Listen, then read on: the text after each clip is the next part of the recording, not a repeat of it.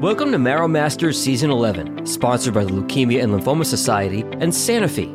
The National Bone Marrow Transplant Link, established in 1992, strives to help patients, caregivers, and families cope with the psychosocial challenges of bone marrow and stem cell transplant from diagnosis through survivorship. Season 11 of our show focuses on thriving in survivorship. Here's your host, Executive Director of the NBMT Link, Peggy Burkhardt. Welcome, everyone. Today, we have Dr. Brad Zebrack with us. He is a professor of social work and a member of the University of Michigan Comprehensive Cancer Center, Division of Cancer Prevention and Control. Dr. Zebrack, we're going to call him Brad today, has clinical social work experience in both pediatric and adult oncology and is keenly aware of the supportive care needs of cancer patients and their families, as well as the underdeveloped systems available to adequately respond to the multitude and variety of needs of patients, their families, and all from diverse backgrounds.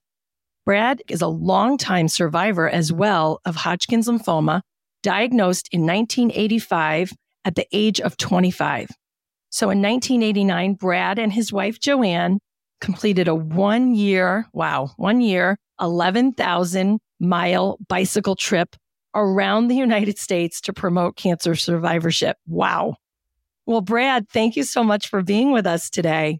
Oh, that's a pleasure, Peggy. Thanks for the invitation. I'm just so excited to get started here. We're going to talk about survivorship. As I mentioned in your introduction, this is personal for you too. We are so happy that you are a thriving survivor yourself. We know that survivorship can be complicated for so many reasons, and I'm so thankful to you to be here with us today to help us break it all down. Let's do it. Peggy, I love that we're focusing on cancer survivors and survivorship today. It's something that I've been thinking a lot about over the last 35 or so years since my own cancer experience back in the mid-1980s. You know, thinking back to that time when I was diagnosed, and this idea of cancer survivors was actually in reference to the people who were left behind after somebody had died of cancer. The survivors were the loved ones, the family members. Okay. And then, by the mid-'80s and into the 1990s, there was this emerging recognition that, well, wait a second, there are a lot of people who live after a cancer diagnosis. They live for months, they live for years, they can live for decades. And there was this emergence of attending to or starting to pay attention to the needs of these young people of all ages after their diagnosis and treatment for cancer. And thus emerged this notion of survivorship, trying to achieve a full and vibrant life after somebody has been diagnosed with cancer. Absolutely. And we know how important the quality of life is for these people, as obviously their life has changed. It's a new normal. People hate that word, by the way, as you well know, sometimes. But it really does explain what it's like for them moving forward and how exciting to have decades of survivorship. Gosh, one woman on our board, she is 27 years out from her bone marrow transplant. This is so exciting and gives so many people so much hope. So Brad, tell us the medical perspective versus the patient experience of cancer. Sure. I've been spending a lot of time in my work as a professor and researcher in this field to, get a better understanding of the experience that people have after they've been diagnosed with cancer, what it's like going through the months or sometimes even years of treatment. And then what could be the long-term effects, not just physically in terms of symptoms, but even emotionally, socially. What are the long-term effects that cancer has on people's lives as they move forward in their life? I think, from a medical perspective, it's been great that oncologists and the cancer care world, has recognized that people live after their cancer diagnosis and want to make sure that we get the proper follow-up care, the treatment, whatever we might need after our diagnosis and treatment is completed. Make sure that we get the appropriate medical care. But what was always kind of fascinating to me was this struggle that I would see the physicians and the scientists go through around what is a cancer survivor? When does somebody become a cancer survivor? Is it 2 years clear of cancer treatment? Or is it 5 years clear of cancer treatment? There would be these debates about, well, when should survivorship care start? Or when should a patient transition to a post-treatment survivor clinic?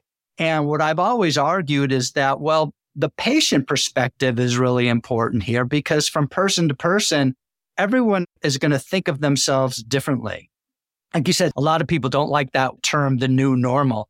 Sure, a lot of people don't think of their experience in those terms. Other people love that. They love the idea of thinking that after having had cancer, they can strive to achieve a new sense of normal in their lives. And if that notion works for people, then I think from the cancer care side and the medical care side, we should be promoting that. Similarly, a lot of people don't resonate with that term cancer survivor. The National Cancer Institute defines a survivor as somebody from the moment that they're diagnosed with cancer and throughout the remainder of their life are considered a cancer survivor. Well, a lot of people going through treatment don't think of themselves that way. How can I be a survivor if I'm still going through treatment? And even for those who are years or decades afterwards, that term also doesn't really resonate for them. They don't think of themselves in that way. And I think the challenge for those of us who provide care and support to cancer patients and cancer survivors is to figure out, well, in the individual level, what works for those folks and what are their needs and how might we be able to address their needs if and when those needs emerge. So the medical perspective is sort of thinking about survivorship as phases. Well, there's the phase of diagnosis and there's the phase of treatment and then there's the phase of transitioning from treatment to post-treatment. And I think from the patient perspective, it's a more fluid process that has highs and lows that continue, for many, many years after cancer. Oh, that is so true. That's a great way of comparing it. Okay, so Brad, let's talk about the importance of a positive attitude and what that brings to this experience. Yeah, I think this notion of a positive attitude is sometimes misunderstood. I think back to the first time I kind of started having this discussion around positive attitude was with my girlfriend at the time of my diagnosis, who eventually became my wife, Joanne. Okay. And we kind of reframed the notion of a positive attitude because I think at first I was thinking that, well, positive attitude means I always have to be up. I always have to be happy. I always have to project positivity in every moment of the day as a way to battle cancer. And that was just impossible. I think that's just an impossible charge for too many people. And what we really did is we sort of redefined the idea of a positive attitude. Well, really, it's about being okay with however I am at any point in time in a given day. Oh, I like that. Yeah. When I was going through chemotherapy, at first it was, I had a lot of worries and concerns and fears and sadness around what I was no longer able to do in my life. At the time of my diagnosis, 25 years old, I was an active cyclist, outdoors person. I loved camping and hiking, and after a few months of my chemotherapy, I could barely walk around the block. I would just be too exhausted or nauseous. And what I had to start recognizing was that from moment to moment, from day to day, what was I capable of doing? And to just see those little successes as a day-to-day basis. So for example, I'd come back from chemotherapy and I would just want to crawl into bed, push the covers over my eyes and just hide. And then after a few hours, I maybe reach my arm out and I'd turn on the radio and I'd start turning the radio dial back and forth. And I'd listen to sports, or I'd listen to talk shows, or I'd listen to music. And I go, oh, okay, well, this is what I'm able to do right now.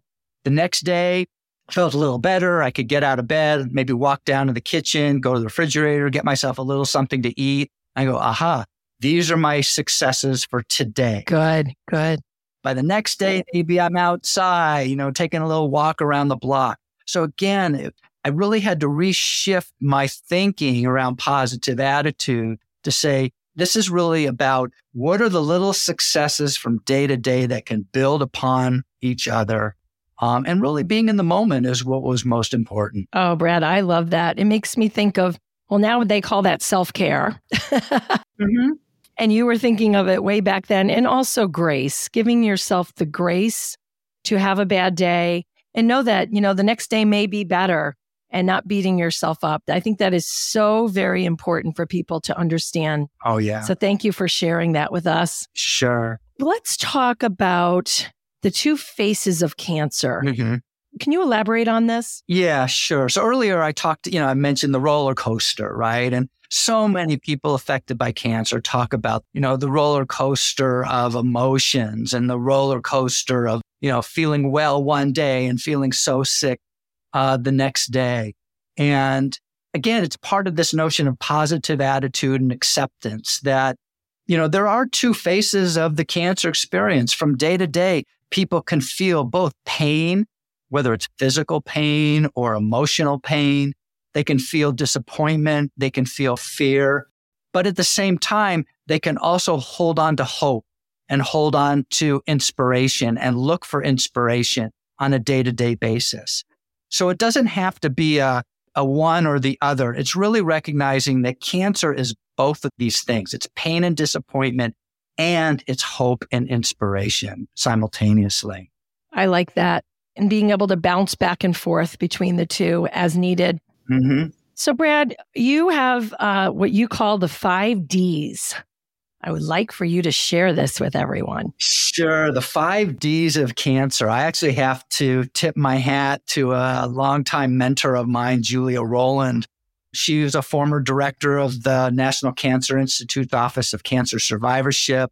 Prior to that, she was a developmental psychologist who wrote some of the first writings back in the 80s and 90s that went beyond just the physical and medical aspects of cancer and talked about the patient's experience of cancer. Wow. Okay.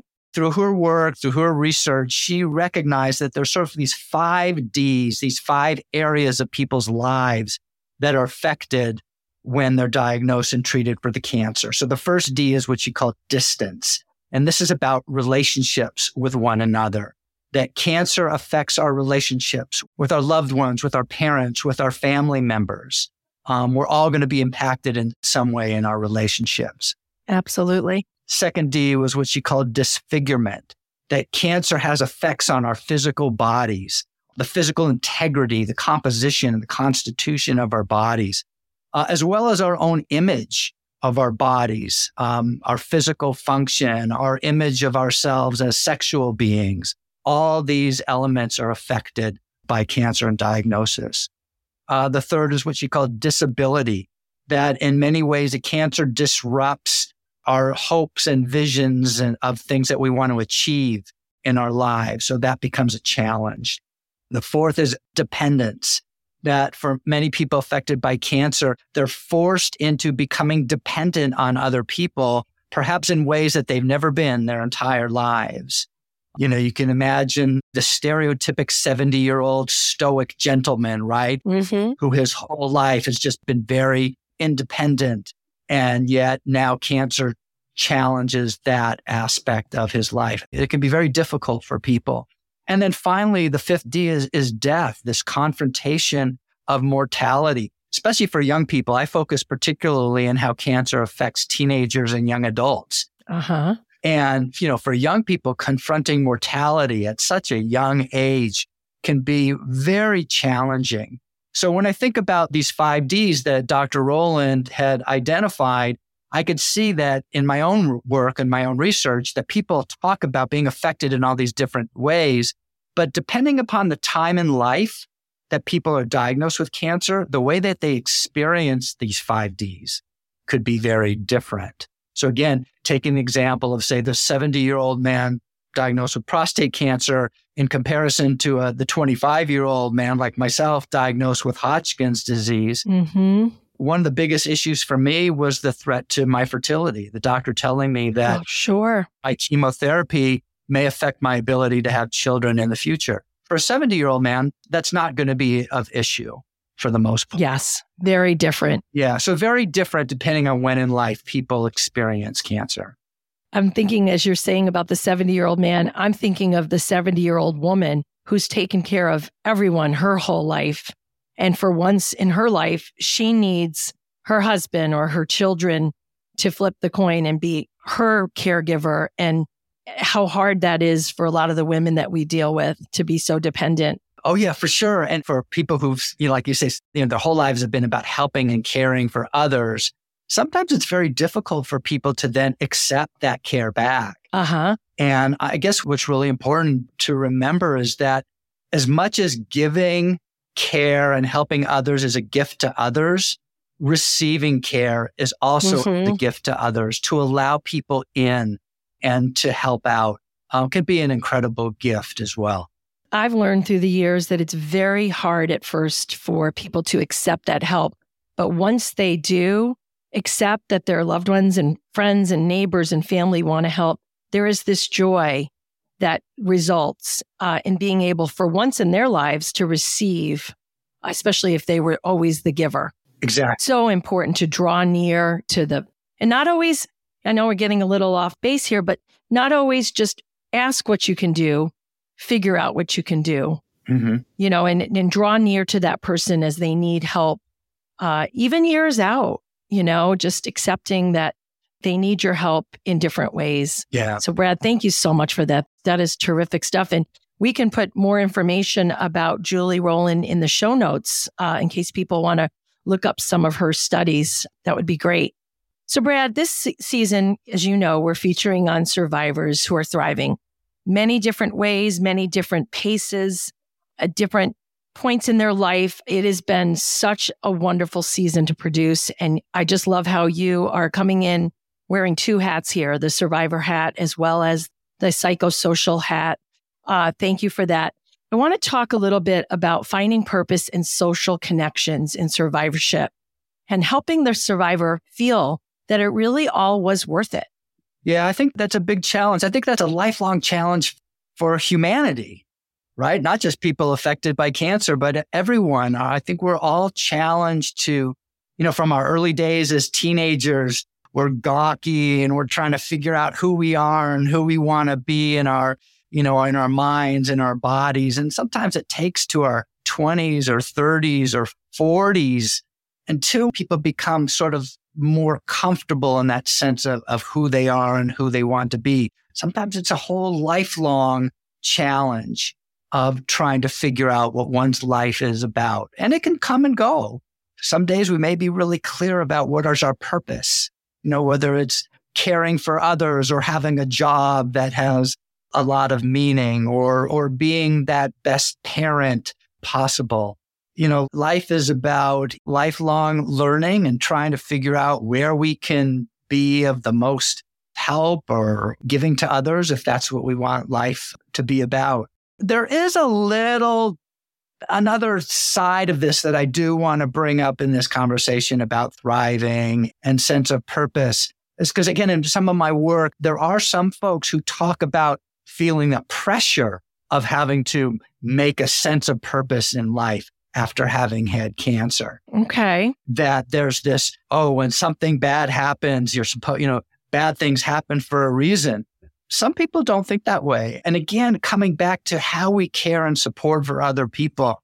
For some people, cancer is just like, I got to deal with this. Once it's over, I'm going to package it up. I'm going to tie it in a bow, cut it aside, and then move on with my life.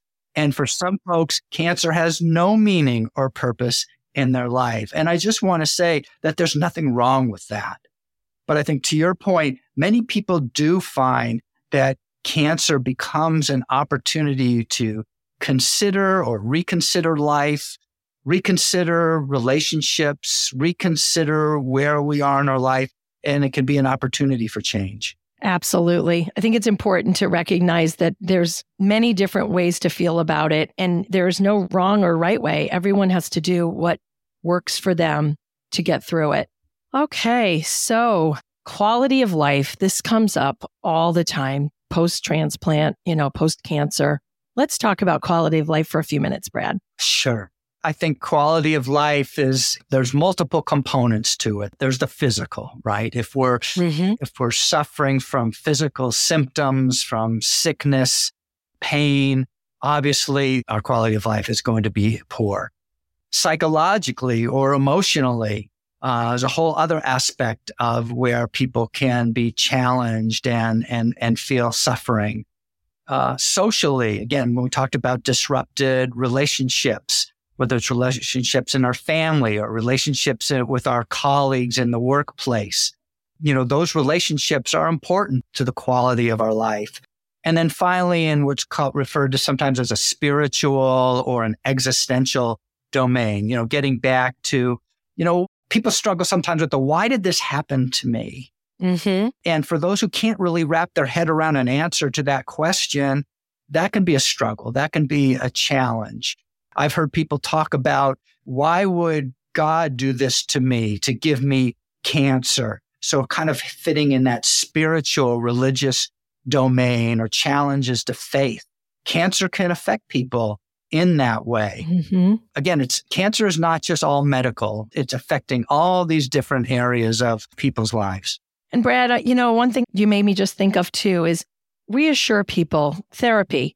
This is so important for people to realize there is nothing wrong with needing to talk to a professional post-cancer. I think everyone feels like I'm supposed to just get on with my life. I'm supposed to be so happy. And there's a lot of PTSD. There's a lot of stuff people need to unpack. Can you just reassure our listeners of just how important that is to take the time for yourself to do that? Coming back to what we were talking about earlier, finding help, asking for help.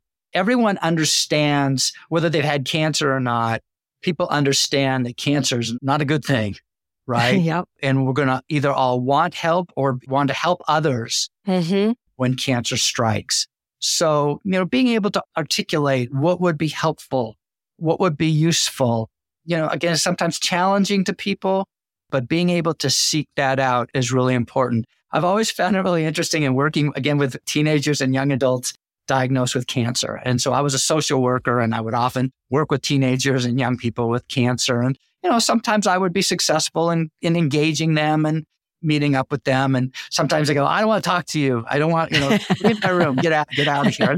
That's okay. That would be okay.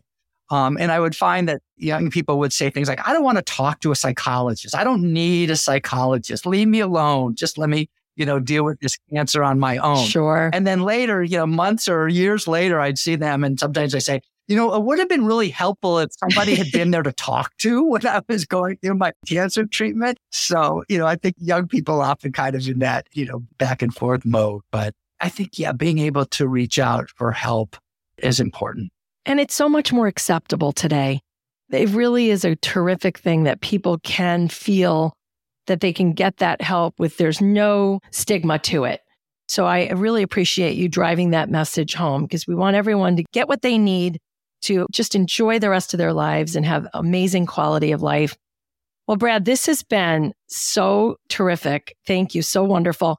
Let's end with any best tips, any coping mechanisms, anything that jumps in your mind that you want to share. We were just kind of talking about it a second ago, is to reach out, as difficult or as painful as it may be, to just make that little bit of effort to connect, make that phone call to a friend, that friend who you haven't talked to in weeks or months or years, but it's on your mind. And oftentimes people question, should I really do it? Should I not? Do it. Was the worst thing that could happen is they don't remember who you are. Or Yeah, that could happen. And it's okay, fine. But connection, especially in these times, these years going through COVID and now beyond COVID, we've been forced into isolation in so many different ways. And we know that social isolation is bad for us, not only mentally, but even physically. Yes. That our body, our immune system doesn't function well the more we are isolated. So reaching out and making connections are so important. Absolutely. In fact, post-COVID, we came up with a program called Coffee Clutch. It looks like a, Hollywood Squares Brady Bunch. We get about 10 survivors or caregivers, and an hour and a half, they just let it rip. We have our licensed staff social worker leads it. And by the end, they are all friends. They stay in touch post Coffee Clutch. We send them a nice coffee mug and a gift card. And we're going to continue these programs because they make a difference for our friends who are so isolated. And they have told us that. They said, you do not know how much it means to get to talk to someone else about my GVHD who gets it. I don't have to try to explain it first.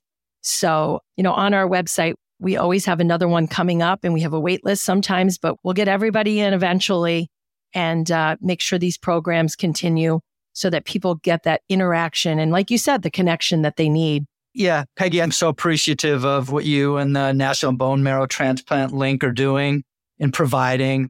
There's not enough support and service. There can never be enough support and service for folks. And being there, at the times that they need that support is so important. So I appreciate the opportunity to join today. And ever since my own diagnosis and treatment, all I've ever really hoped for throughout my entire career was to do my social work, to do my research, to do my teaching in ways that would help others going through a similar cancer experience. So thank you for this opportunity today.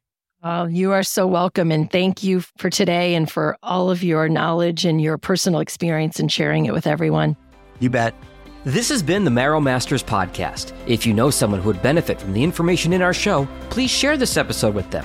And don't miss future episodes of our show. Follow Marrow Masters on Apple Podcasts, Spotify, YouTube, or wherever you're listening right now. And to connect with the National Bone Marrow Transplant Link, visit nbmtlink.org or follow the link in our show notes.